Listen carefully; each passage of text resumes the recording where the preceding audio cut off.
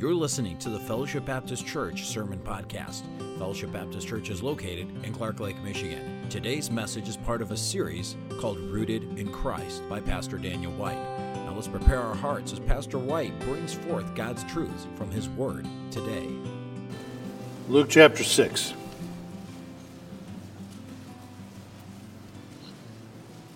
A few weeks ago I came across an article that was written back in May of 2012. Now, it doesn't seem like 2012 was too long ago. But this article was written, and I found it in Time magazine. Now, I'm not going to preach from Time magazine today. But this article was written by a man by the name of Joel Stein, and I'm sure he's not a believer. He usually writes for the Los Angeles Times. He's a columnist for Los Angeles Times. And I don't know if you can see this. This is the front page of the Time magazine. Can you read it from there? Okay. It says, the me generation. Millennials are lazy, entitled narcissists who still live with their parents.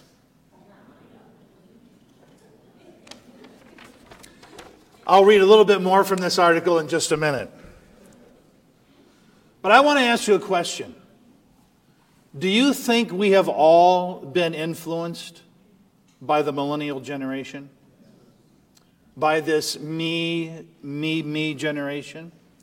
Some of you may be there saying, well, who's a millennial? What is the millennial generation? How old are these individuals? Well, there's a little bit of difference in what some people say the millennial generation is. Some say it's between 22 years of age and 37 years of age. Others say it's those between 18 years of age and 36 years of age. But somewhere right in there, we call that the millennial generation. Now, if you're a part of the millennial generation, let's say you're 18 to 37, would you please stand? Keep standing. Joel Stein goes on to say, I am about to do what old people have done throughout history, call those younger than me lazy, entitled, selfish, and shallow. But I have studies, I have statistics. Unlike my parents and my grandparents and my great-grandparents, I have proof. This generation is the most immoral, greedy, prideful, indulgent, slothful, ungrateful, self-promoting, materialistic, irreverent, rebellious, violent, narcissistic, socialistic, handout generation ever to exist in America. You millennials may sit down.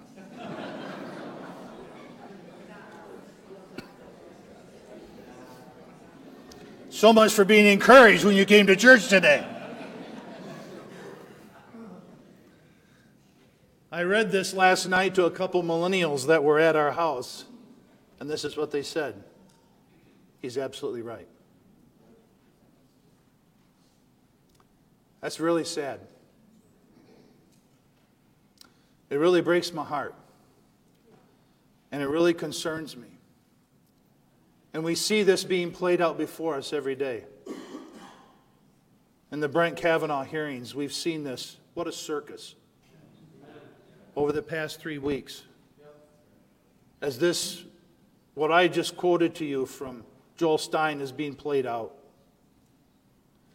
The rebellion, as was spoken about in Sunday school class today.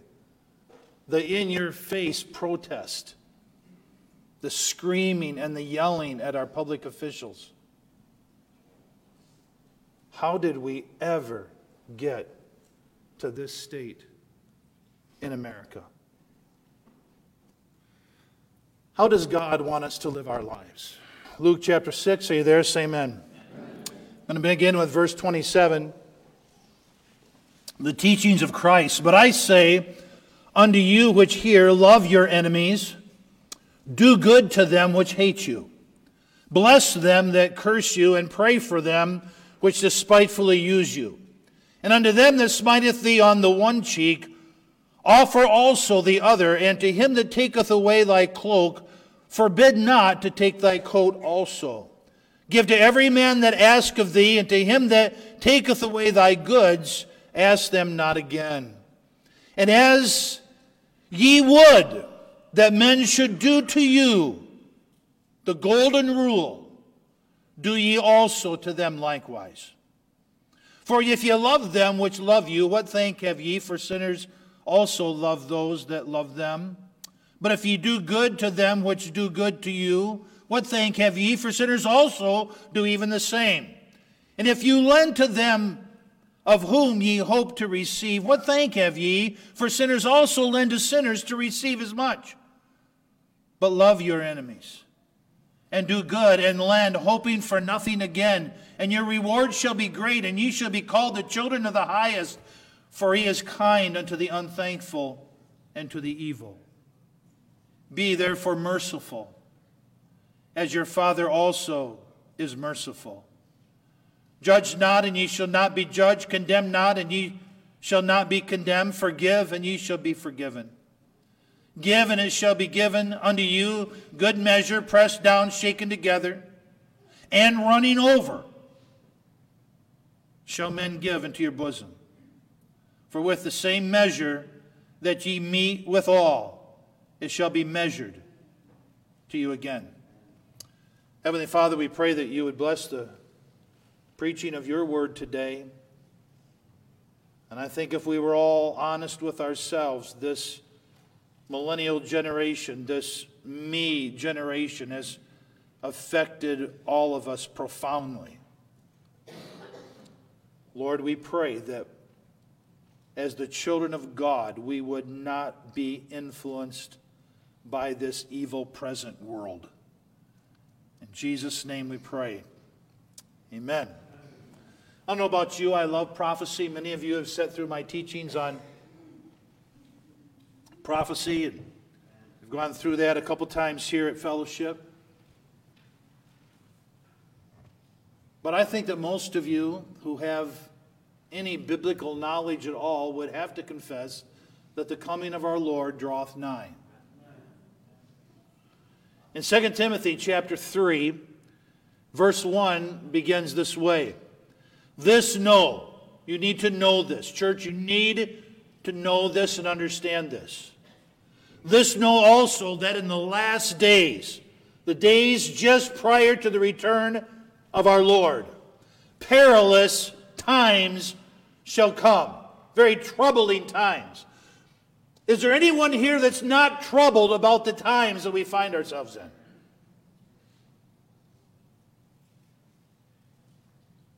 Perilous times shall come. And then it says this, for men shall be lovers of their own selves. The millennial generation. The me generation. And then he says they'll be covetous, they'll be boasters, they'll be proud and blasphemers and disobedient to parents. And he has a whole list, really describes the millennial generation. And then he says something very interesting in verse 5, having a form of godliness, but denying the power thereof, from such turn away. You know why he tells us to turn away from it? Because obviously we can be influenced by it.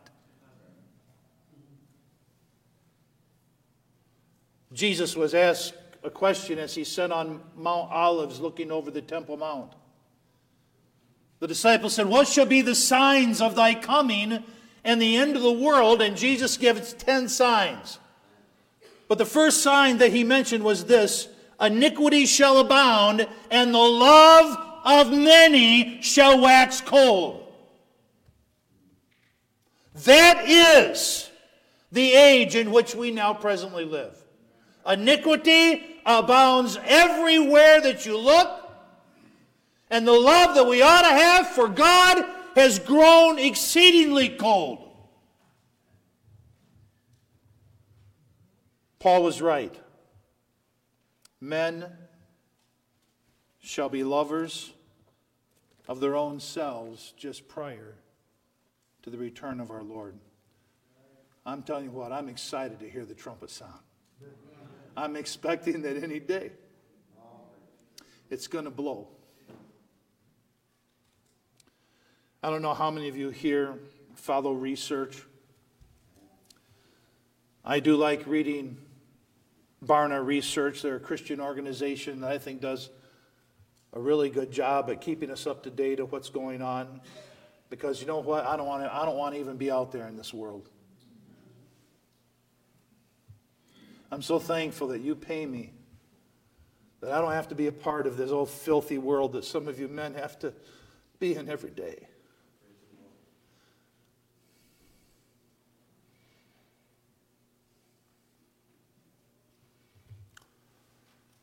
In 2017, Barna came out with some research. You know what really spoke to me was that this is pretty much indicative of our church. They say the church is a reflection of the pastor.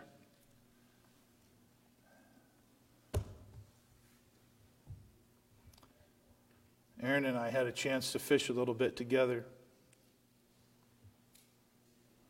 We talked about some of these things. In just a short time, Aaron has been married to my daughter. I wish it was shorter, but the time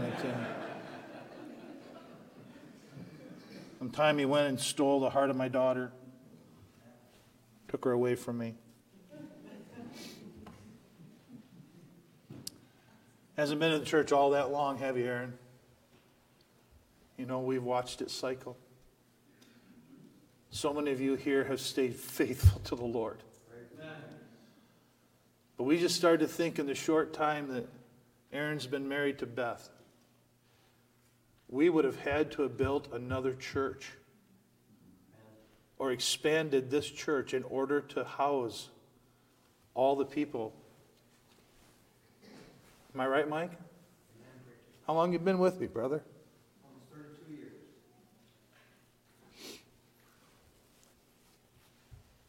No, Jim can say this, I know.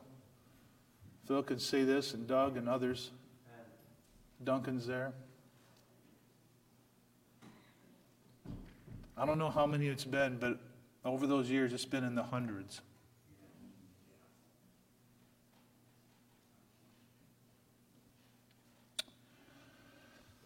But Barna Research has shown that nearly 6 in 10, 59% of young people who grow up in Christian churches end up walking away from their faith. We're not talking about walking away from the church.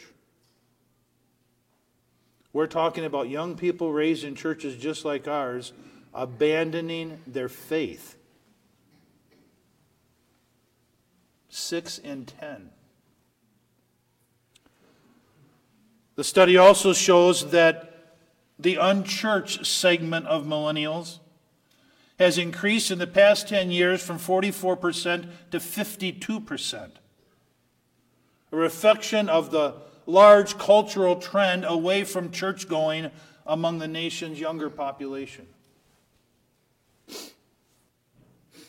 Millennials, those who just stood before you, which, weren't you glad we had that many in our church?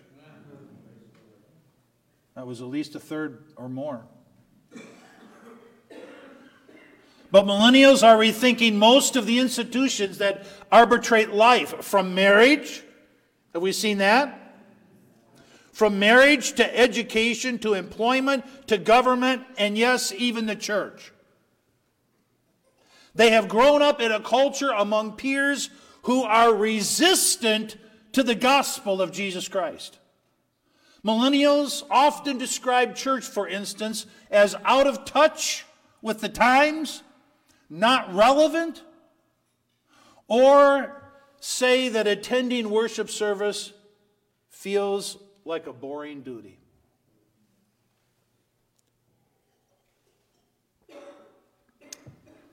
Dr. Neil Weaver, who's a professor at Louisiana Baptist University, made this statement. Please listen to this.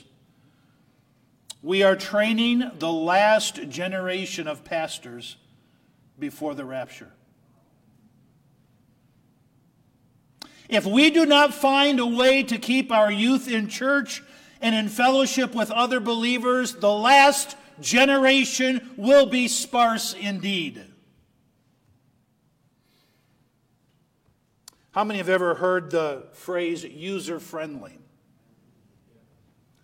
That phrase was coined as computers came out and were so complicated. I still think they're complicated. I don't even know how to use my cell phone. Are you with me there? I would say times were much better off when we didn't have computers and cell phones. I know the necessity of the day in which we live. I understand that. But user-friendly. Do you know that that phrase has now been taken and applied to the church? We have churches now that call themselves and consider themselves user-friendly. User-friendly churches. Why? Because they are trying to cater to the millennial generation. As was said, if we do not find a way to keep them in church, this last generation will be sparse indeed. And so to keep those millennials in church, we're trying to make our churches user-friendly. Just like the software that was developed to make your navigating through your computer and the internet easier. One article I read had to do with the millennials in church said this. This was what they had come up with, how we're going to keep our millennials in church. Give them coffee and donuts upon entering church. I kind of thought that was a good idea.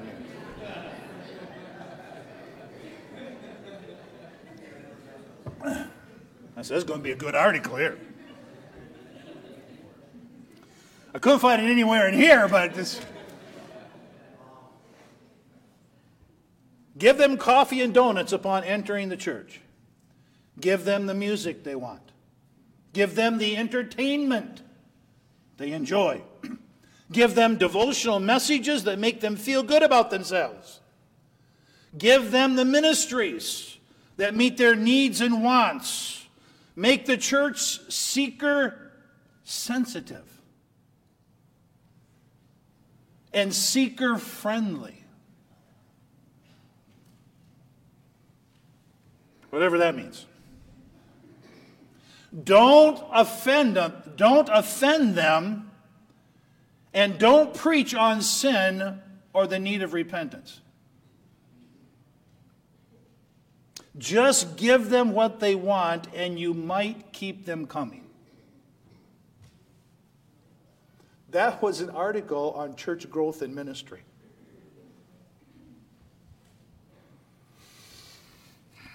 That intrigued me, so I started to do a little bit more study as to what's out there. And here are some advertisements that I found from some of those user-friendly, seeker-sensitive. What was the other one? Seeker-sensitive? Seeker-friendly. Advertisements. There's no hellfire and brimstone preaching here. Just practical, witty messages. Next one. Services at our church have an informal feeling. You won't hear people threatened with hell or referred to as sinners. The goal is to make you feel welcome and not drive you away. Another advertisement.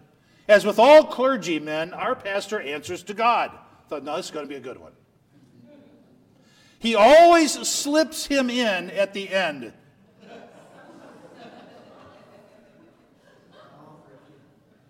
And even then, he doesn't get too heavy. There's no ranting, there's no raving, there's no fire, there's no brimstone.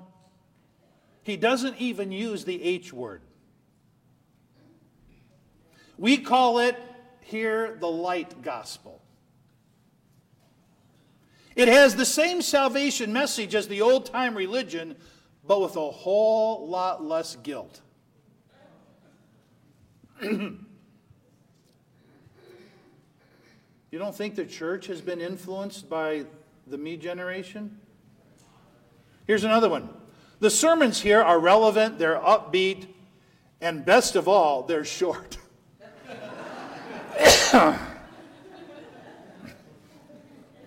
Alyssa, stop laughing over there. It's a salvationalist message, but the idea is not so much being saved from sin and the fires of hell, rather it is being saved from a meaningless and aimless life. And then I came across this. Rules for the user-friendly church. Number 1, be clever. And then they go on to explain what it means to be clever. It just means to be dishonest. You appear to be one way, but be clever. Deceive people. Be clever. Be informal. Be entertaining. Be positive. Be brief. Okay, sermon's over for today. Be friendly. I agree with that one. Never, ever, ever use the H word. Do you know even now in Child Evangelism Fellowship, that great organization for so many years, you cannot mention the word hell.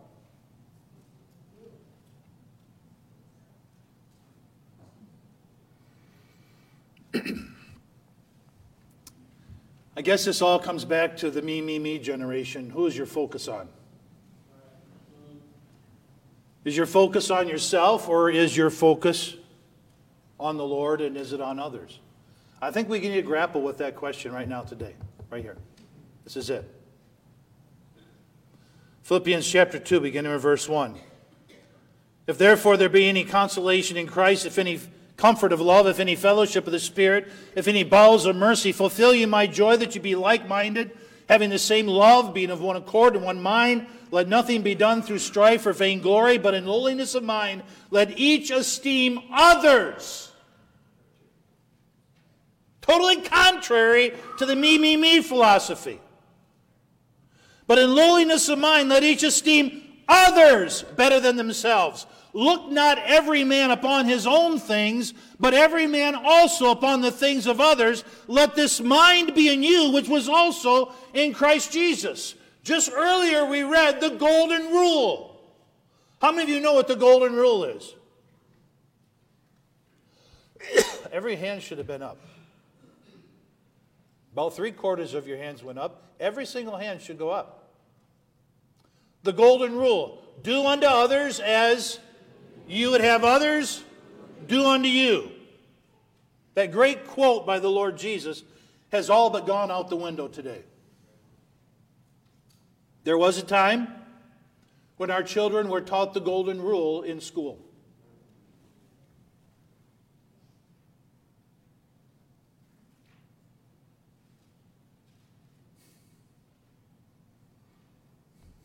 Now they're taught about sodomy.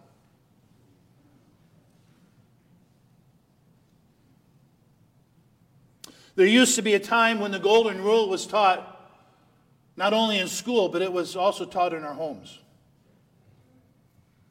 Everyone knew the golden rule and sought to live by it. It guided men and women as they went to work. It guided our public officials. I think they need more of the golden rule in Washington, don't you?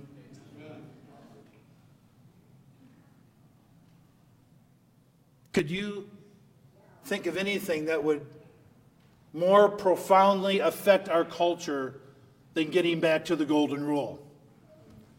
Getting away from that, where to go?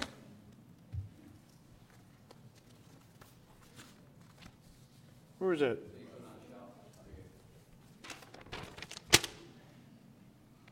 Getting away from this and getting back to this.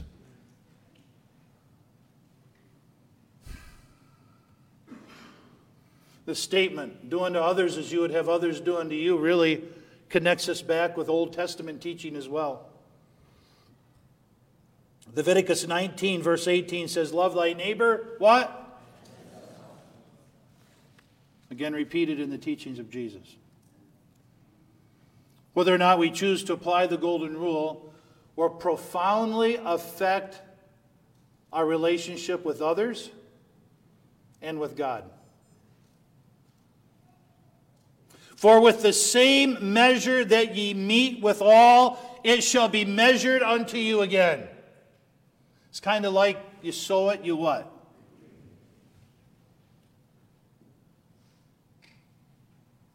Our modern society has become so humanistic. Remember the first time years ago I picked up a Humanist Manifesto. And I read through the Humanist Manifesto. For years I had it in my office. Now you can just Google it up. It's online. But they have in there what's called the goal of the humanist is self-actualization. Self is first. This humanistic philosophy has made its way into every one of our institutions. It has taken over public education. That's a fact. It's an unarguable fact. By the way, the Supreme Court said that humanism is a religion. It's taken over our institutions. Looking out for self-interest, good old number one.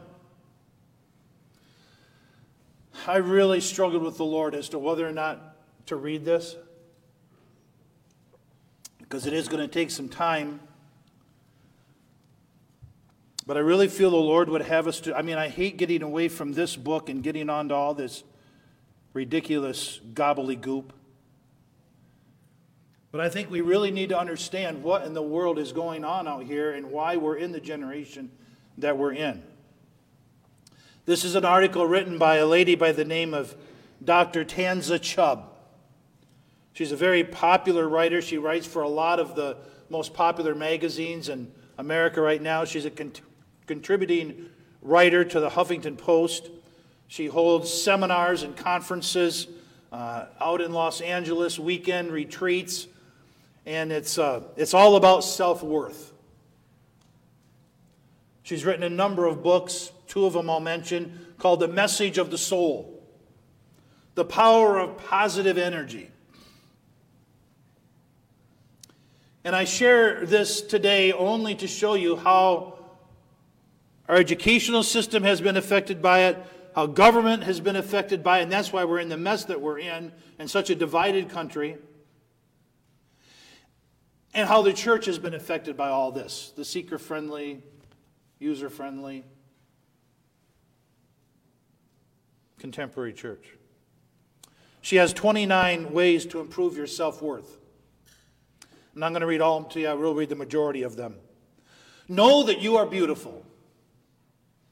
I guess when I looked at that picture of me holding that salmon up there, I ought to have said, you are such a beautiful old man. Know that you are beautiful. Know that your body was made the way it was in order to help you fulfill your purpose and your desire in life. My desire in life would be like 75 pounds thinner. Being able to walk up and down the river without panting. Drag a deer out of the woods without wheezing. Hello, are you with me there?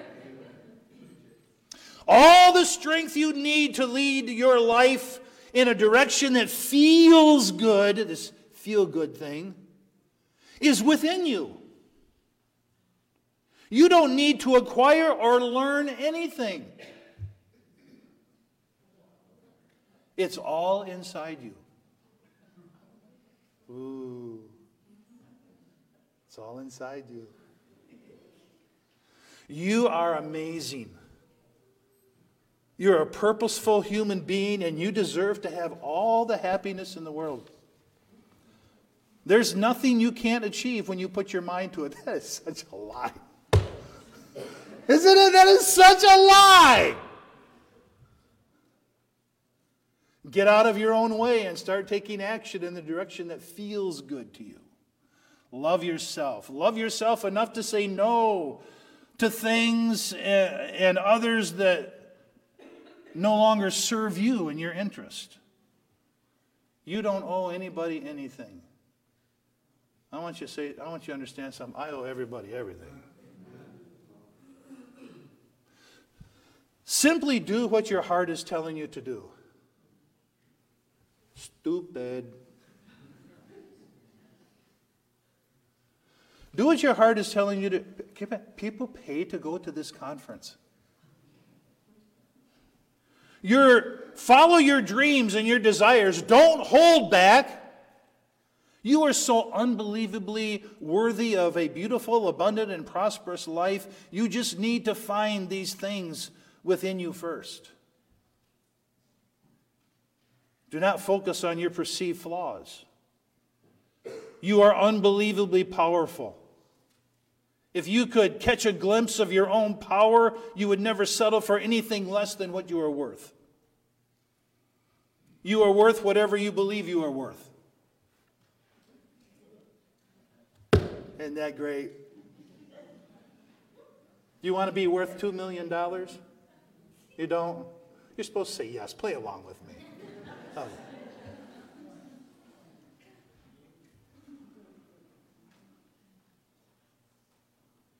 You can only be a doormat for others if you lie down.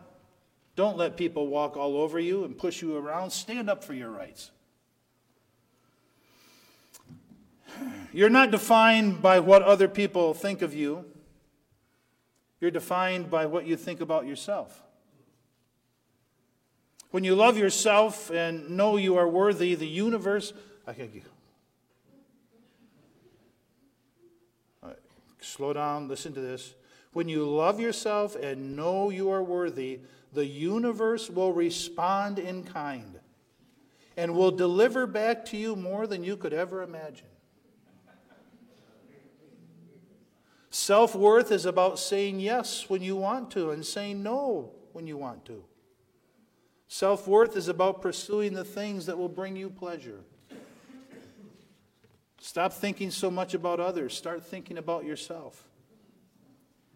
What, does that go like directly contrary to Scripture? Your self-worth can be measured by how much you truly love yourself. When you love yourself, you automatically become worthy of yourself. Some days you may feel worthy and other days you may not. That's okay as long as you keep remembering to love yourself and seek after the things in your life that make you happy. You are worthy of a good job. You are worthy of great relationships. You are worthy of a life of happiness and joy and fulfillment. You know what I'm worthy of? I'm worthy of the H word.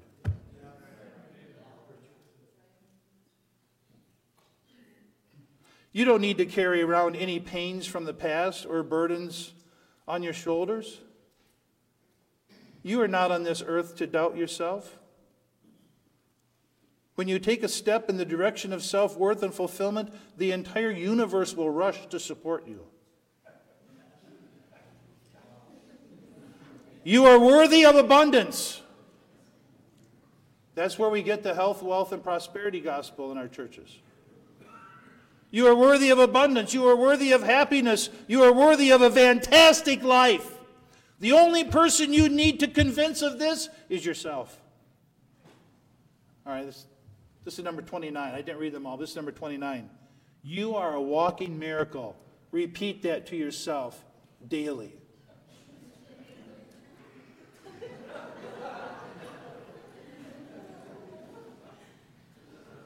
I am a miracle. I am a miracle. I am a miracle. Well, some of you are miracles here.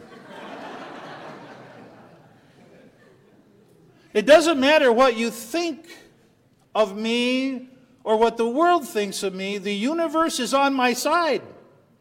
And I know that I'm meant to be a miracle. Can I tell you something? Even though I didn't read all 29, that's 29 lies.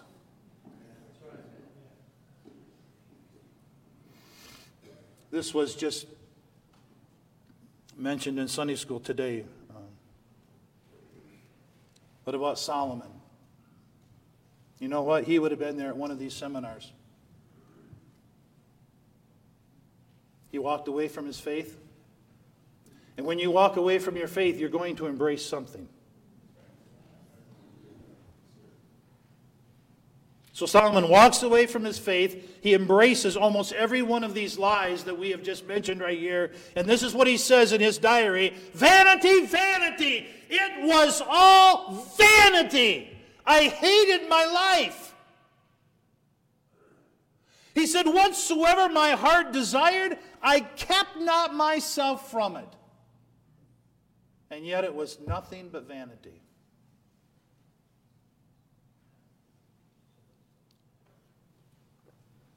I believe that one of the major barriers to so many Christians not being filled with the Holy Spirit is they're completely filled with SELF. The millennial generation has affected their thinking. How can you be filled with God's Spirit and be filled with self at the same time? There has to be an emptying of ourselves. There needs to be a brokenness. And only then will God fill us with love, joy, and peace. It's not by being your own boss. It's not by pursuing the things that you think will make you happy. Living a life focused on self is as carnal as you get.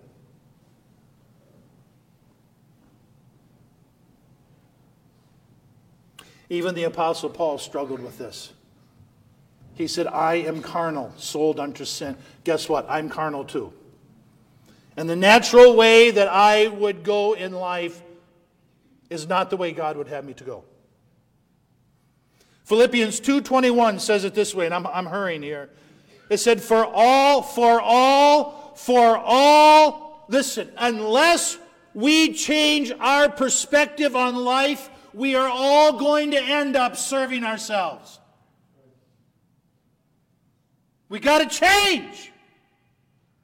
That whole carnal thinking has got to change. For all seek their own. Everyone seeks their own personal profit, their own personal interest, and their own personal desires, and not the things which are of Jesus Christ. That's what's true about you, and that's what's true about me. Amen.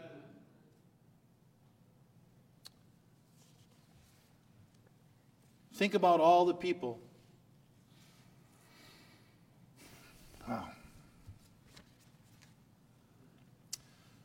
Think about all the people that you know who are living a selfish and self-centered life. Remember last Sunday I said, some of you, my dad used to say, look like you're sucking on sour persimmons? Because I get to see you from the front.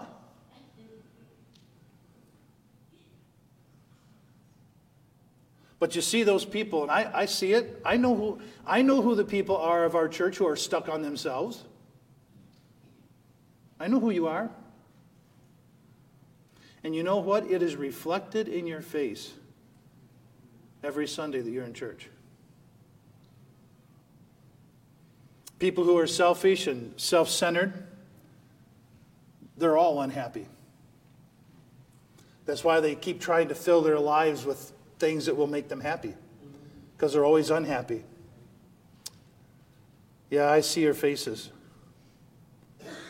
Some of you carry around continually the joy of the Lord, and what a blessing you are. It's pretty hard to hide what's on the inside.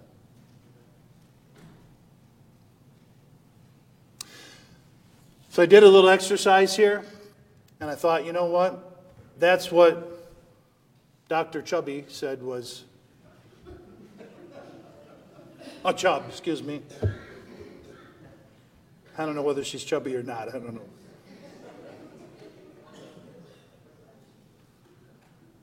But that's the 29 things she said will make you happy. God says there's only 7.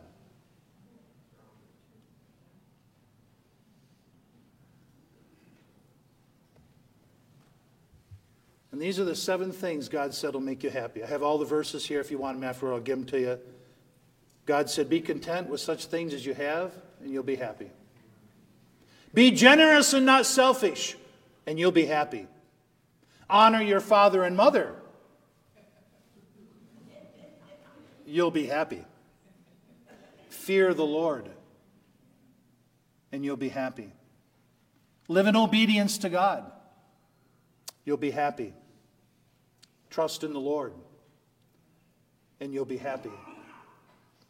Serve others and not yourself, and you'll be happy. You know, if you live your life for yourself, I want you to think it this way. You become the boss and you also become the servant. Those are opposed to each other, but you're trying to obey the boss, and you're trying, which is yourself, and you're trying to serve the flesh, which is never satisfied. And what a miserable state to be in. Having a boss that you can never fulfill and please. And having a flesh that's always trying to please the boss. The Bible says hell and destruction are never full, so the eyes of men are never satisfied. He that loveth silver shall not be satisfied with silver, nor he that loveth abundance with increase. This also is vanity. And he shall snatch on the right hand and still be hungry. He shall eat on the left hand, but he shall not be satisfied. They shall every man eat their own harm. Grabbing.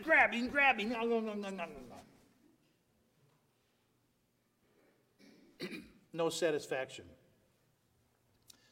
They played the harlot, yet they could not be satisfied.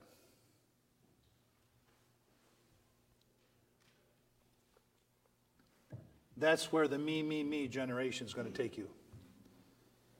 Notice how he said the me, what? Me, what? Me. And you could keep on going, couldn't you? Me. Can never be satisfied. Don't you think it's time to change our boss? Wouldn't you love to fire your boss? Huh? Would you love to fire your boss? There's some of you today, you need to fire your boss. And you need to get a new one.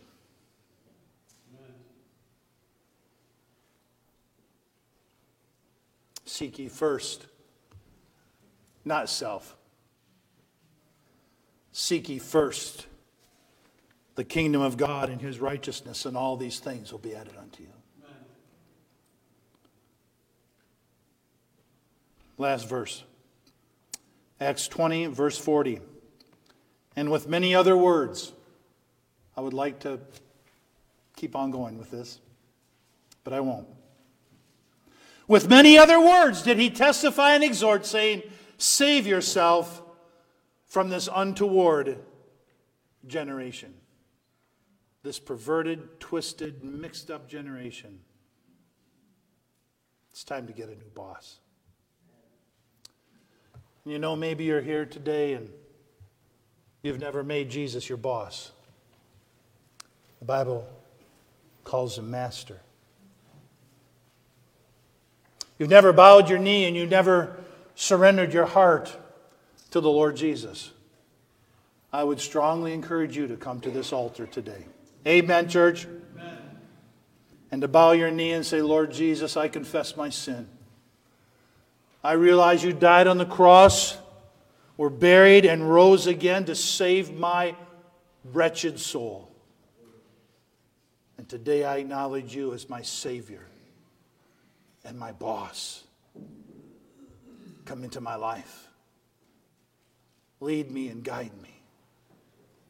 Maybe there's some of you here. How many of you here have prayed that prayer sometime in your life and have trusted Christ as your Savior? Can I see your hand? All right. Don't you think some of the easiest thing to do as a Christian is then to set him aside? and just go on living this life for yourself. I just know this. There's a lot of things that need to change in my life. I don't think I'm alone here today. Take my life and let it be consecrated, Lord, to thee.